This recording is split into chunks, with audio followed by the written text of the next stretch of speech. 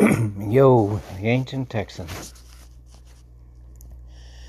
This is about the illusion of power. And I'm thinking about Russia and the U.S. and NATO. I talked before about, the current system is based on mad, mutually assured destruction, or something like that.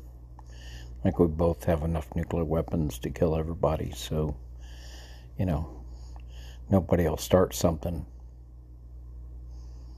because if you mess with the big boys, they can wipe you out.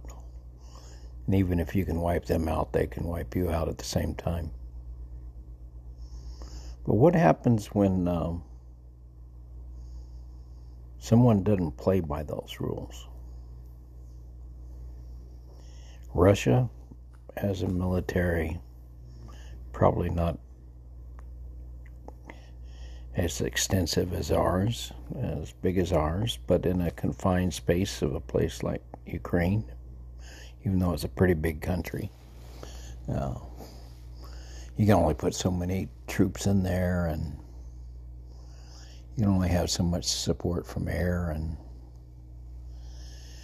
it's right next to, Russia, so they don't have the same logistics problem. So it's not clear that the U.S. could beat Russia, or NATO could beat Russia and Ukraine. Certainly not without huge losses. And what if he doesn't play by the rules and he has nuclear weapons that can be used on the battlefield that kind of just wipe out a, circle of, 10 miles of people? That's not as radiation intensive, just blast intensive. Not an expert on that, but what if the guy that you're playing doesn't care if there's radiation damage?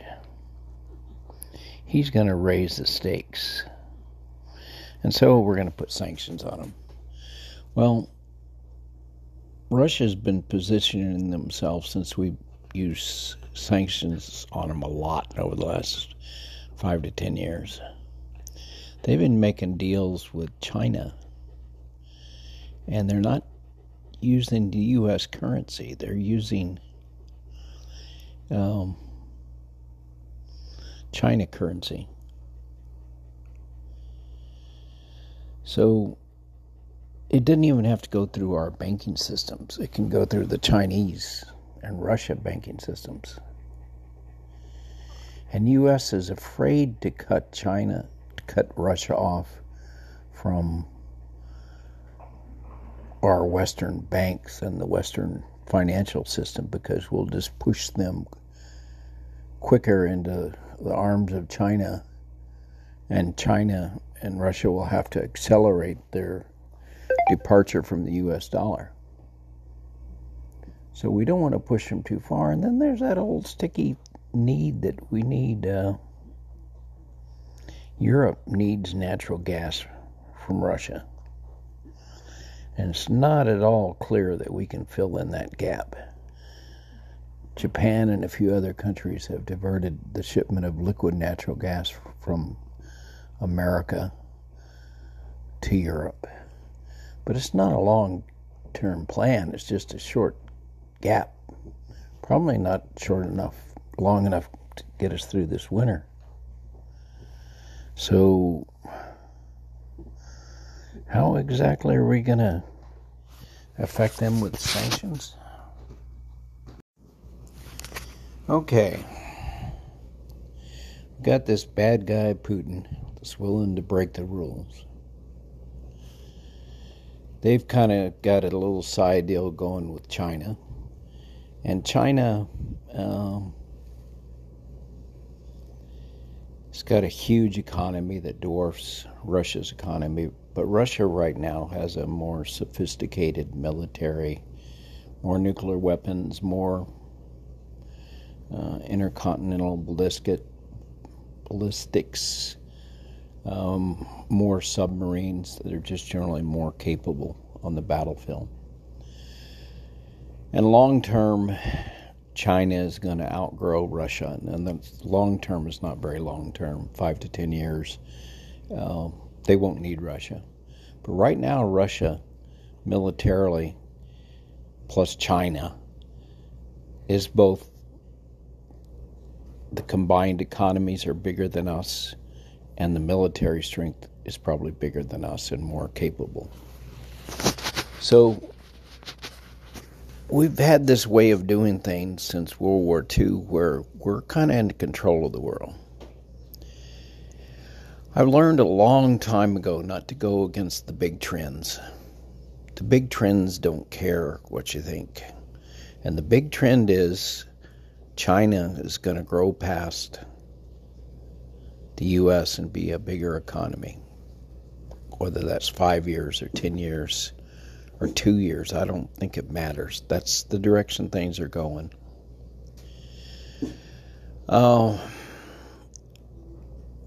Russia has a declining population. China has that too, so it's not a, they got to do some, adapting. But China, with 1 billion people, and if they only go down to 750, with a 750 million, they still got a lot of people and a lot of capabilities, and they're stumbling a little bit right now, but they're not going away. They're going to work it out, and they're going to be a powerful economic force. And they're going to be more powerful and bigger than the U.S. And the U.S. is going to be number 2 economy. And with India coming along, eventually the U.S. will be number 3. And you can say that, several spots around the world, as the U.S. economy is going to decline. Our military position is not going to be as relatively capable. And we're not going to be able to control the whole world. And we're seeing that starting to happen right now. We're butchering the hell out of our currency with spending so much more money than we have. And people are floating us because we have the world currency. But that doesn't necessarily have to continue either. And at some point we'll hit a breaking point that people will choose to go with other currencies. Maybe even crypto has a role in there. So there's these big major trends going on where the U.S. is declining in relative strength compared to China, India. Same things happened. Russia is gonna move down the pecking order even faster than us. They have an economy that doesn't have a lot of people, has a lot of area, has a lot of natural resources. They're going to have the Arctic open up so they can do, their shipping lanes will be greatly improved. And that makes a huge difference. But we're holding on to the way things were, both economically, however, with a currency that's going downhill, with a military that will eventually be outspent by the Chinese,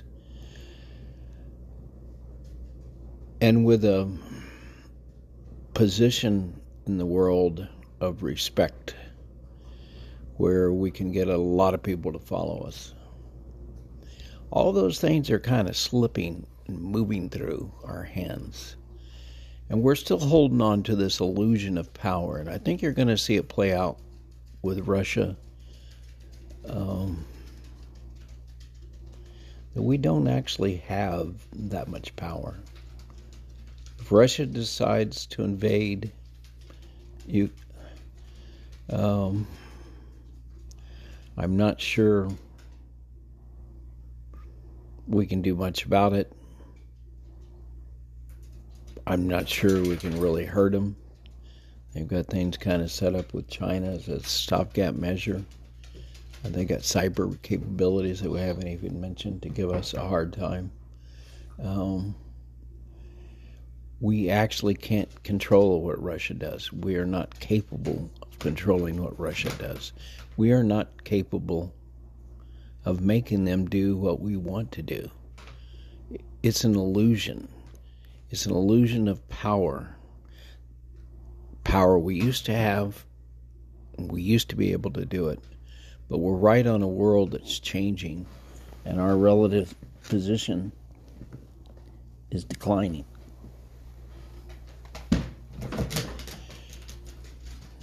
Our currency, economics, and military power. Kind of want to say we're going down the tube, but I don't necessarily think that's true. But I think our relative position to be able to control the whole world is coming to the end. And you're seeing us kind of at the crossover point. And Russia's the one that's pushing the envelope right now, but there's going to be a lot more people pushing the envelope. And we're going to have to transition to a country that's strong and capable, but not capable enough to control what happens in the whole world. We're going to have to stay at home in our neighborhood, maybe with, our buddies like Mexico and Canada and maybe a few more buddies in South America, kind of in our little region, and take care of our part of the world and be strong enough that nobody messes with us, but give up the illusion that we can control what's happening in Europe and Africa and Asia, because I don't think it's actually going to go so good for us if we don't recognize that.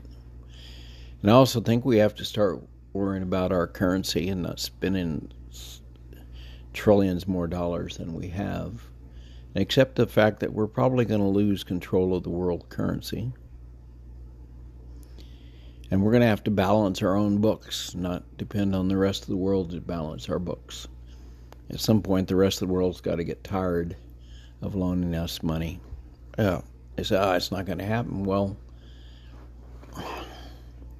when things don't make sense and the big trends are going the wrong way, I think,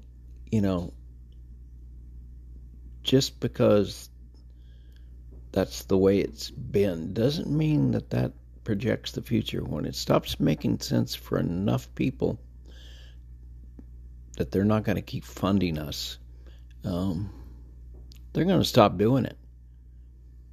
I think Russia may be the first one to take the jump. China may take the jump. China wants to be the world currency.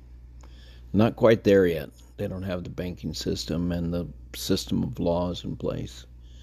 But it's going that way. And there's a lot of reason to, not enough reason yet to move to China, currency-wise.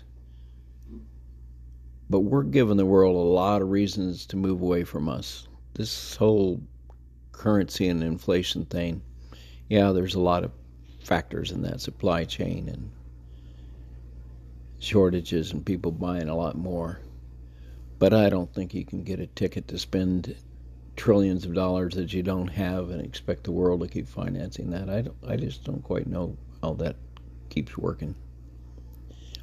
Anyway, it doesn't make sense to me. So those are the big trends I see, and I think you're going to see with Russia that it's an illusion that we can control them. We have an illusion that we have a lot more power than we think we have, and it's waning. I kind of wish I could stick around here and see if I'm right. 74 now. If I get really lucky, I might get 10 more years, but I'm not counting on that. In 10 years, I may not see this prophecy come true, but a lot of you out there, if you find this old podcast, might be seeing that the trends are going south for the U.S. in relative power in several areas. Anyway, this is the Ancient Texan. asking you to think about how much of the power the U.S. has is real versus just in our heads.